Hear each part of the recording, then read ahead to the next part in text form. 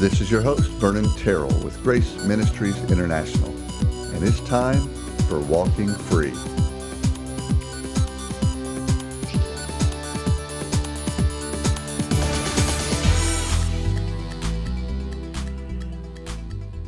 And welcome back. This is Vernon Terrell, and I was speaking with someone today, and this topic of love came up. And what is love? And is love at the expense of our own health? In other words, is a Christian required to love in the face of mental danger, emotional danger, physical danger? Are we required to put ourselves in a position where we are harmed? And I don't think so. I don't think so. You say, well, Jesus loved the world that he gave. The Father loved the world that he gave his one and only Son, that whoever believes in him. Jesus died. He hung on the cross out of love. Absolutely. They came after him, they arrested him, and he was on a mission. He allowed it. I think in our life, when it comes to love, we are to love and express the sacrificial love of Christ, but we are not to twist that idea where we are putting ourselves in harm's way. Sometimes the best thing we can do, the best way to love, is to step away. Sometimes the best way to love is from a distance. We can be kind and gracious and loving at a distance. Sometimes we need to step away. That may be the most loving thing you can do for someone who is toxic, someone who is hurting you. And that's what was happening in this particular conversation, in this particular context. And yes, every situation is unique. I like what Paul said in Romans, and he used a different word. He said in Romans 12:18, if possible, so far as it depends on you, be at peace with all people. You know, sometimes it's just not possible. It's out of your control, and we need to step away. The idea that Jesus taught us was to, love our neighbor as ourselves. How loving is it for you to put yourself in harm's way? How loving is that to you? I don't think you can love very effectively. I don't think you can love others effectively if you are consistently allowing people to hurt you and harm you emotionally, spiritually.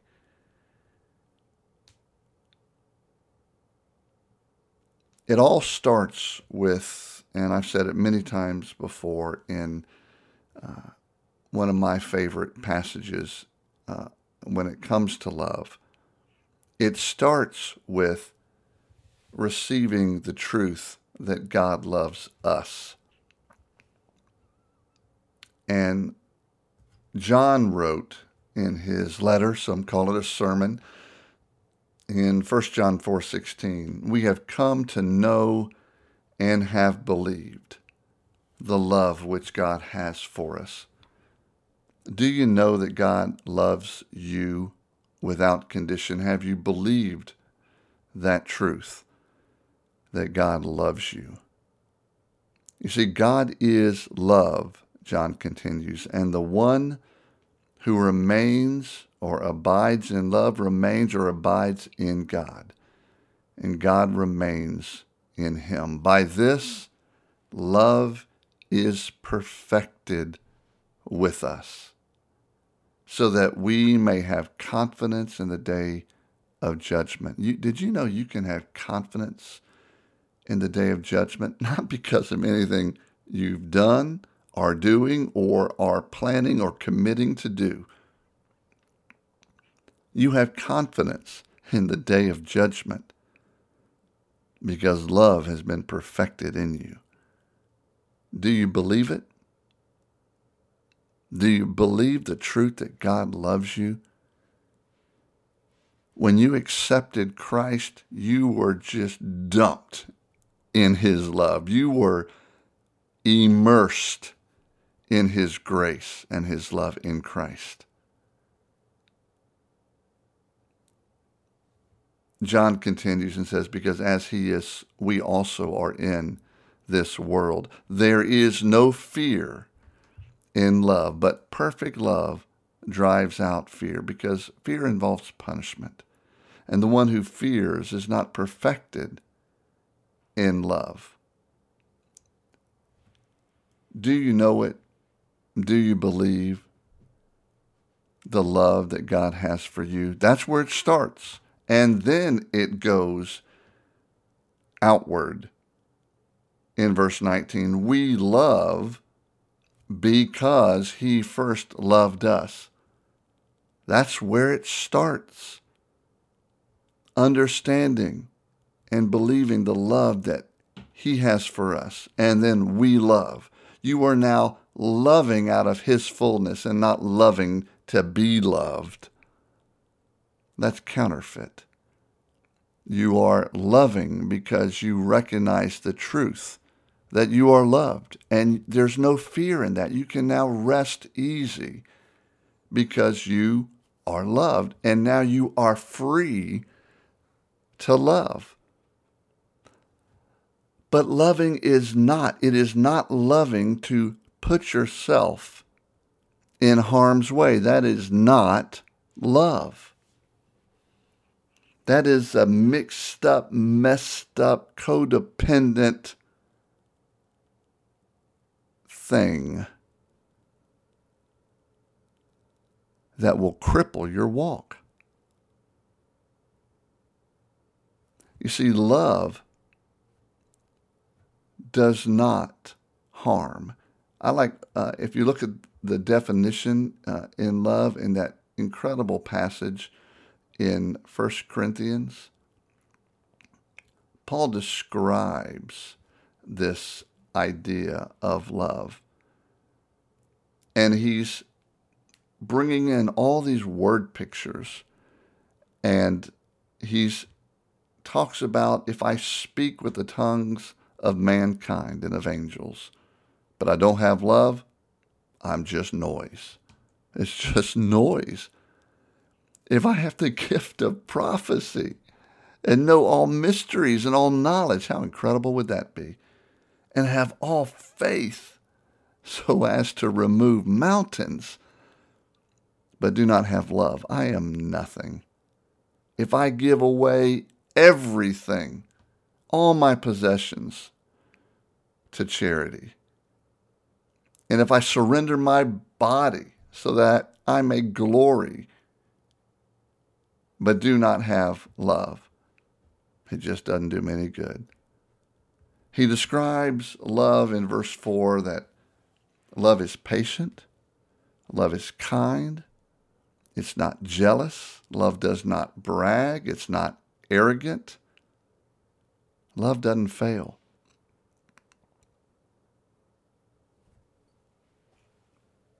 And we are to love others as we love ourselves. Are you patient with yourself? Are you kind to you? How is that working? How is love? How are you loving you? And I know that sounds selfish, right?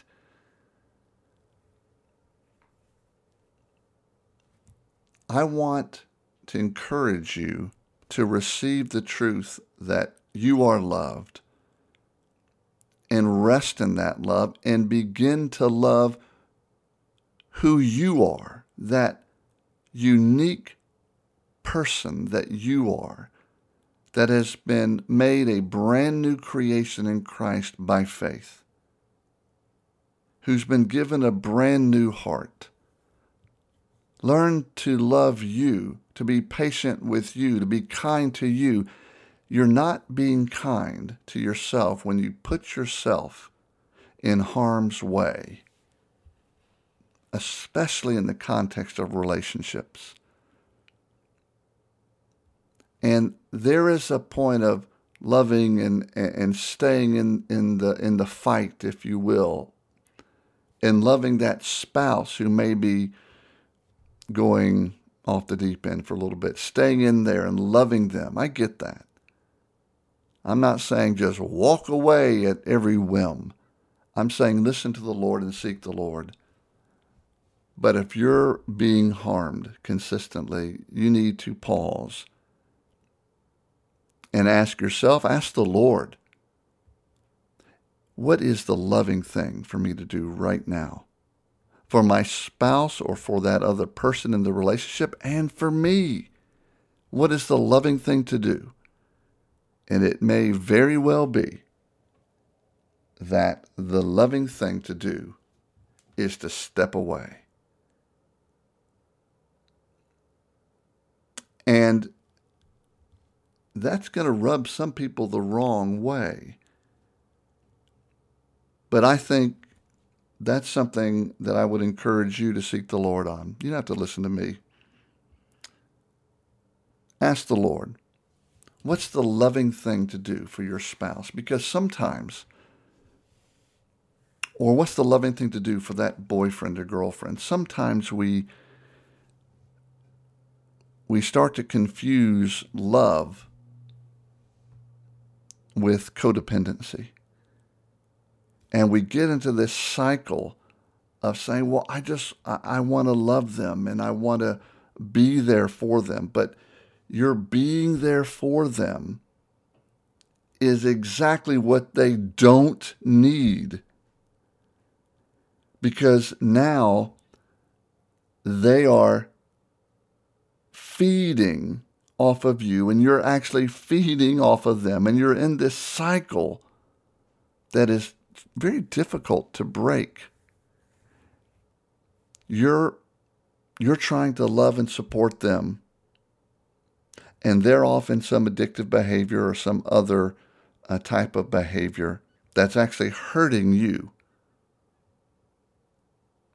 And maybe that's filling a need for you where you need to be needed. And that's just a lie as well. And you may need to break that cycle.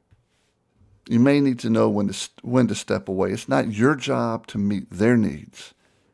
It's your job to love. So what's that question again? What's the loving thing to do? How can I love them well? Have a friend of mine who has a company called Love Well. All kind of t-shirts and really cool stuff. I encourage you to buy some. Love well. How are you loving well in that relationship? And maybe, okay, it's not that bad and there's just these little spats here and there. How do you love well? Maybe loving well for you is listening. And you want to be heard, but maybe for that particular time for you, loving well is just stopping, pausing, and listening, allowing that person to be heard. Maybe loving well is being proactive in that relationship. Maybe you're more of the just sit back and let things happen. Maybe for you, loving well is actually going and taking a step in their direction and not always waiting for them to come to you. How can you love well? What does that look like for you? It's not putting yourself consistently in harm's way. And that's what I want to encourage you, just to take a look at that. And if you're in a relationship, have conversation, talk it out. Loving well is expressing well, expressing in humility, expressing in gentleness, because what? Love is gentle and kind. Is that how you're expressing? It's patient. It's not jealous. Doesn't brag. It's not arrogant. That's God's love. And you can't do that you can't do it effectively until you first understand and can receive the love that God has for you. I'd encourage you to take what I used to call a love bath, or a love shower. I don't think not many take baths anymore. We do hot tubs, yes. But a love shower, and say, Father, right now, I just received the truth that you love me, that I am loved, that you made me a new creation, that you love me without reservation, without any strings. Even in my mess, you just love me. Say that, pray that, thank God for it, because he loves you. And it eventually, you can say with Paul, as he said in 2 Corinthians 5, this love of Christ controls me. How incredible is that? Which where you have received and understand and rest in his love so much, it just comes out of every pore of your being. That's the Christian life right there. It's that sincere love. It affects everything. It comes out in every way. In how you relate in that relationship with that spouse or that boyfriend or that girlfriend or that fiance. It comes out in how you respond and love your kids, your neighbor, your work associates. Love does not put you consistently in harm's way. Step back if you need to. Step away if you need to. You know, you were called, Paul tells us in Galatians, to serve one another through love. To serve one another through love. We are called to know the love of Christ, Paul tells us in Ephesians 3, which surpasses knowledge. And get this,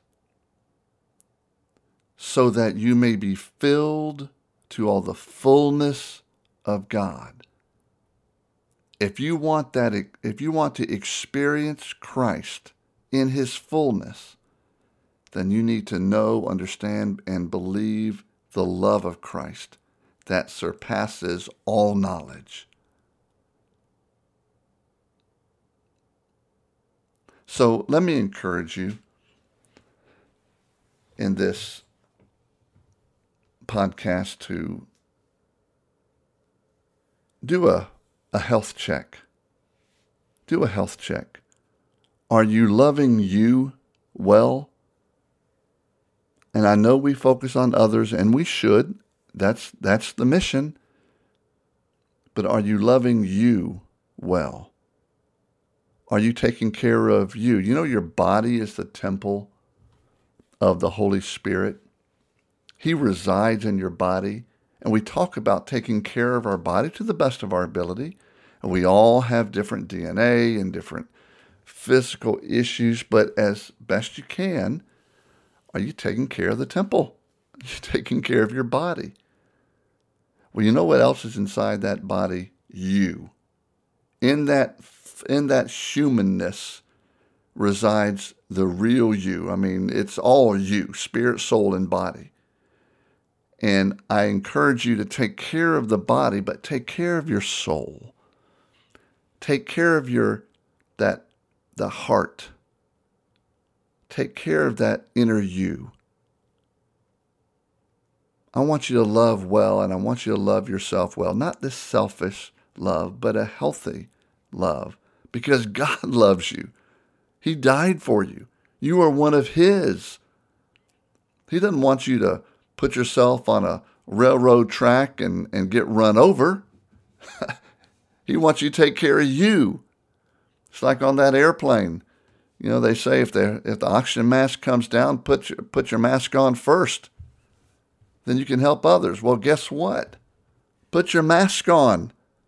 Breathe in God's love. Breathe in His grace. Rest in the truth that you're His brand new creation in Christ.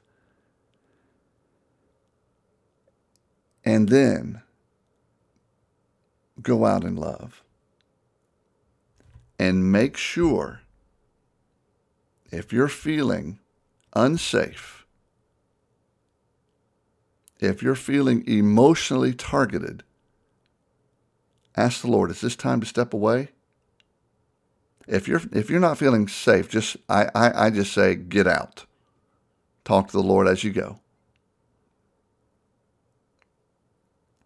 But I encourage you to examine what it means to love well, to love yourself well, to love others well.